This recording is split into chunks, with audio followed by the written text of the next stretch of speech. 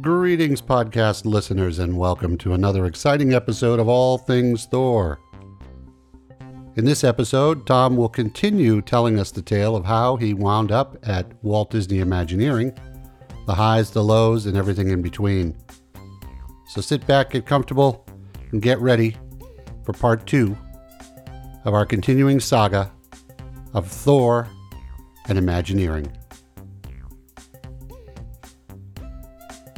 So, part of my just sharing my ongoing experiences as being a Disney Imagineer, for those who have any interest at all in it.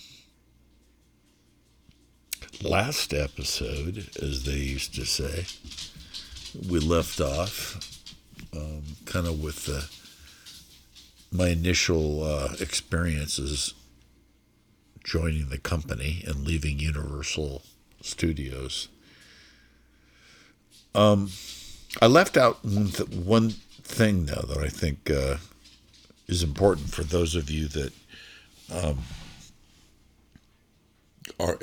have or are aspiring to be part of, to be an Imagineer. And that is that it took me about 2 years of applying to be an Imagineer with all the best I had, the best images I could find, all my experiences, my resume, everything, applying. And the application, when you applied, I'm not sure if it's the same now, but it was quite impressive. You got this envelope, and when you open the envelope, what would fall out, as I recall, it was like folded up into at least 3 pieces. And at the very top of this application was a big picture of Mickey Mouse with the sorcerer's hat, and it said Walt Disney Imagineering on it. And it was, you're like going, oh my God, I hope I can become part of this. And you had a bunch of questions to fill out and things. I don't remember all the different questions. I mean, some of them were kind of, typical resume questions or whatever. What is your experience? Why do you want to be an Imagineer? All this kind of stuff. And I always took the time to be very verbose and eloquent in filling these applications out. But I'd send these off, and I'd hear nothing. I heard nothing. I think the third time I got a message back, of envelope back, or got to remember this was a time when email wasn't prevalent in 1995. So there was a lot of snail mail, interaction. But I got a response back that said something to the effect of, thank you for your application. We'll keep you in mind, blah, blah, blah, The all the stuff that is, you don't want to hear. But, because you want to hear that they're like saying, yeah, we want you, call this number and let's set up a meeting. But it didn't happen the first few years. And I couldn't understand why, because I sent the best of what I could do, and I really thought I was qualified to be an Imagineer. And it wouldn't be till years later that I actually was an Imagineer that I realized, and I won't get into the.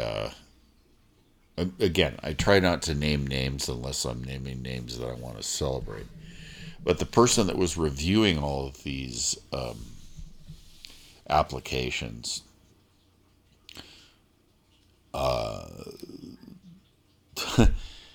admitted to me that when I was there, they looked back on the files of all my applications, and many of them had never been read at all, or they had been read but just filed away, and the person that reviewed these applications was not, in my opinion, qualified to recognize talent enough to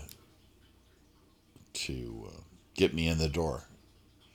So my eloquent attempts at convincing them that I was an Imagineer and should be working there were simply put into a file somewhere, and nothing ever happened. So I say this because some of you who may want to be getting involved in this industry, that this often happens, and it's happened with other companies I've worked for. That the first person that takes on resumes and looks at your applications and everything, or screens your capabilities or whatever, again, in my opinion, is not qualified to really decide or recognize that you are a very valid potential contribution to their establishment. Some of the people I've discovered that review those portfolios or the creative applications, came. They worked for Xerox before, and then now they're working for a company. They were hired to be the creative assessment managers or whatever you want to call them. So they don't know. I mean, they're the I think that the closest that they can do is if there's a project that's pending that they're aware of, like if it has to do with, let's say, let's say they're working on a project that has to do with birds, you know. If they look at a portfolio that you've submitted and images and stuff, and you have a bunch of birds in your portfolio, then that's their trigger to say, oh, hey, this person's qualified to work for a company, and I'm going to notify the art directors and the creative leads that this person is probably great for our company. And they're not capable of looking or qualified to looking at the overall potential that you have, even if you don't have birds in your portfolio, of how you could, really, truly, honestly be an asset to their company. So I think the message in this is don't take it personally. That there's a bunch of different things that happen, and there's screens you have to get through, filters that you might not make it through, but it has nothing to do with your talent. It has nothing to do with your capabilities. It has to do with people. People that are assigned to positions that, in my opinion, and in my experience, have no business at all being placed in those decision-making processes. Anyway, so, when I finally made it into Imagineering, it wasn't because I went through the regular process. It wasn't because I applied to be an Imagineer and was instantly recognized. It was because honestly, I don't remember who it was. There was another Imagineer there that said, "Have you ever heard of this guy?" That they were aware of, that person was aware of, and somehow told them about me and what I was doing and what I was capable of doing, and it was the or the trigger that allowed me to go past that resume process of that person that just generally looked at things and decided whether or not you're worthy of being part of the company. And it allowed me to have my interview and present my portfolio and all the things I just talked about in the last episode.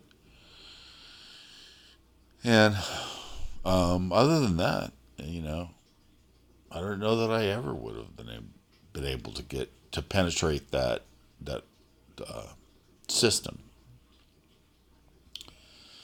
So anyway, my first experiences, other than the ones I've already shared, about all the stuff about the status of the company at the time and everything, and there was layoffs and everything, and my coming on board as a new guy was not always welcome because there was a lot of people being laid off and everything.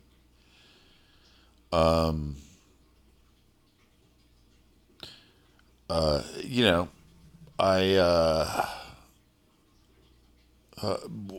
I have to go back to one of the first trips.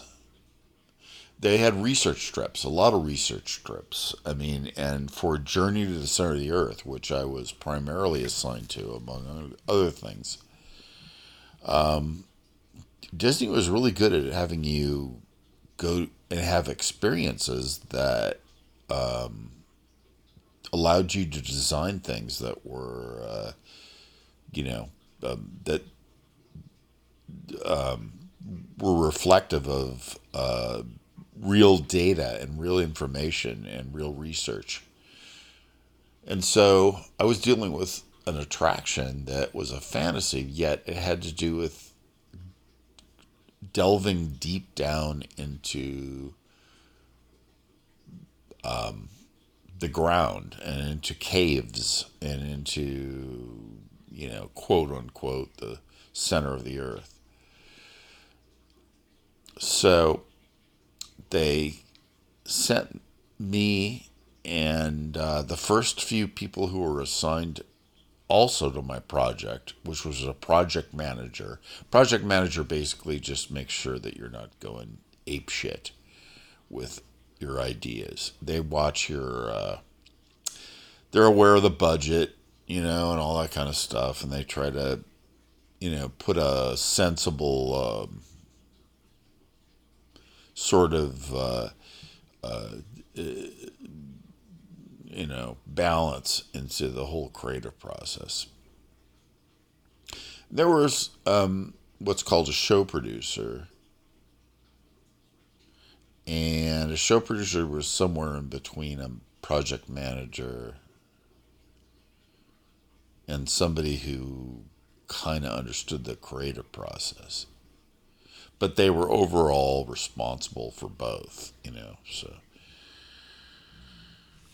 But other than that, there was me in those positions, and I was on my way. And they suggested different research trips that I could take so that I could better represent the attraction that I was designing. So the first trip, which was really fun, was to go to every cave that you could possibly go to that was commercially available. I went to all these caves that were around there. Now I'm forgetting all the names, but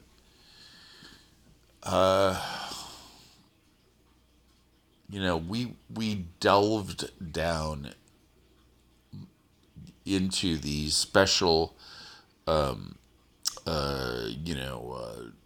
sort of.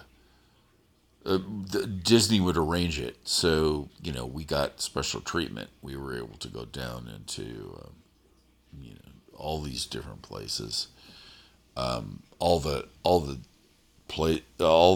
caves in the U.S. That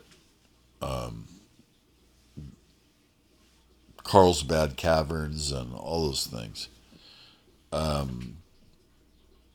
that were available.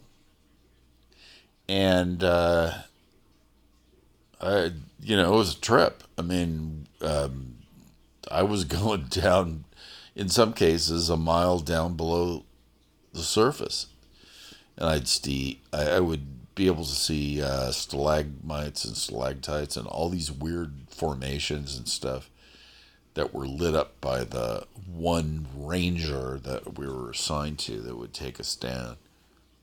We even saw things like, I guess you could call it,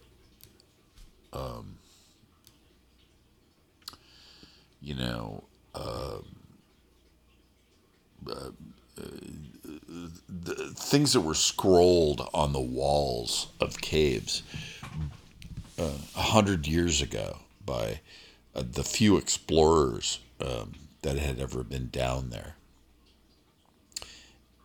You could call it ancient graffiti, I guess. And it was amazing. They would scrape on the side of a stalagmite. Stalagmite is one of those pointed things that goes from the ground reaching above, that tapers off like a cone. A stalactite is one that is coming from the ceiling that looks like a drippy, pointed thing. And then there was all these other formations. And we spent a lot of time, literally, deep down under the earth. And I took all kinds of pictures and noted different things, because even though my attraction was a fantasy, I wanted to have some sort of believability as well. And I took this very seriously. And I was afraid of nothing. I went down as deep as I could. I crawled through spaces that were barely large enough for me to squeeze my body through so I could get into a big open cavern that was attached to it. And it was an incredible experience. I was very thankful that the company funded this and supported this, because, I was coming up with this whole attraction on my own, and all these research trips were extremely helpful. They allowed me to experience things that I felt I could translate to a fantasy that had substance and actual scientific basis on, on as the platform. So anyway,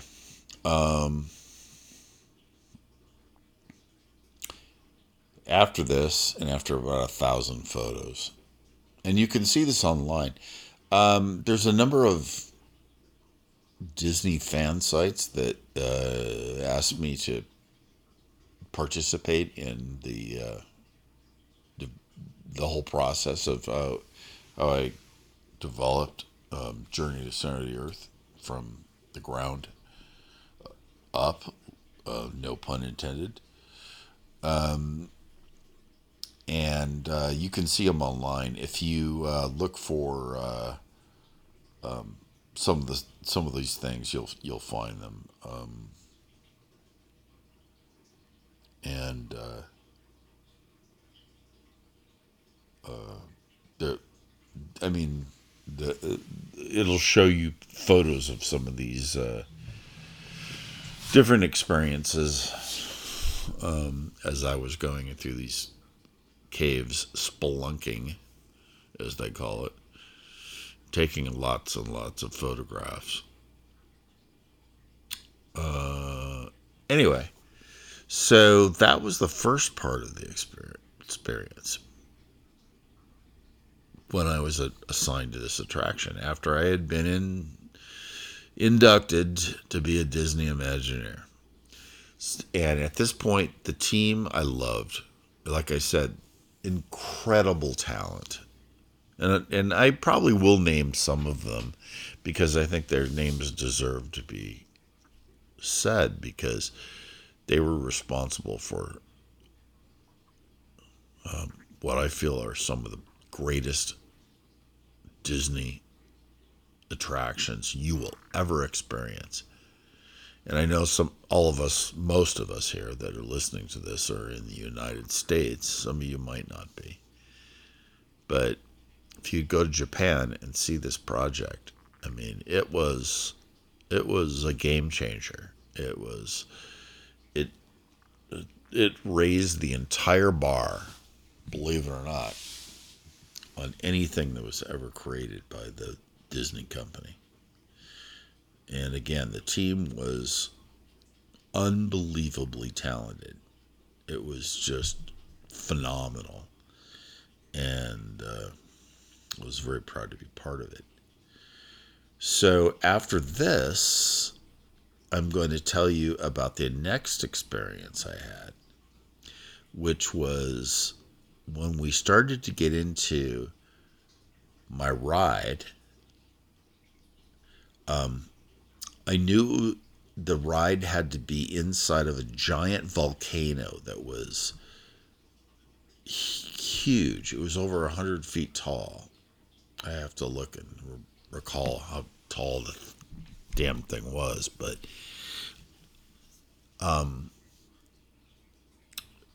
and it was really well done. The rockwork guys on this thing, Russ and all the guys that were involved in the rockwork, just did a phenomenal job in recreating what really a volcano would look like. They were so educated, and they would talk to me about what here would be basalt, here would be lava flow, here would be, I mean, they knew exactly what would really happen, and they knew how to recreate it in cement and other techniques that were incredible. I was just blown away by their abilities. And so, anyway, in the next episode, I'll tell you a little bit about what I had to experience when they finally figured out, the engineers, because we always work together, the engineers had a ride layout figured out. Okay? So they had the track figured out, how it would squeeze into a conical volcano. and presented it to me. I mean, you got to remember, this is not easy stuff because there's columns and there's rebar and cement and everything that has to go into this. So you don't just, lay out a ride track however you feel like it. There's all these engineering issues that have to be taken into account. And so for me as a designer, you have to respect that. So if I see that there is a big iron column that drops right in the middle of an area I once thought was going to be a scene in my ride that was unaffected, I have to figure out how to make that look like it was intentional, like there's a rock form or something that people don't notice is part of the engineering structure of this.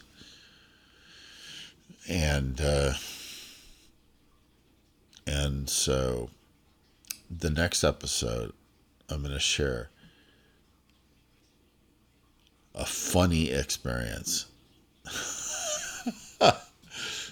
when they asked me the question, okay, so at the end of the ride, you're saying that we get shot out of the top of the volcano, right? I said, yeah. I mean, you showed me that we could do that, and that it could feel like we're experiencing almost zero gravity when we get shot out the top, and you'll kind of feel like you're being shot out of the volcano at the end.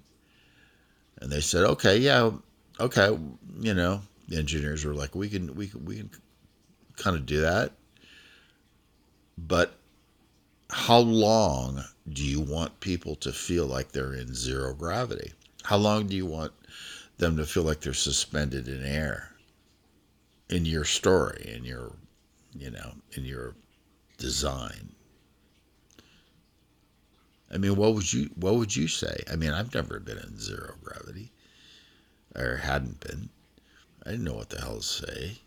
Yet I was in a meeting where they were looking at me for an answer to work out the engineering aspects of it. So in the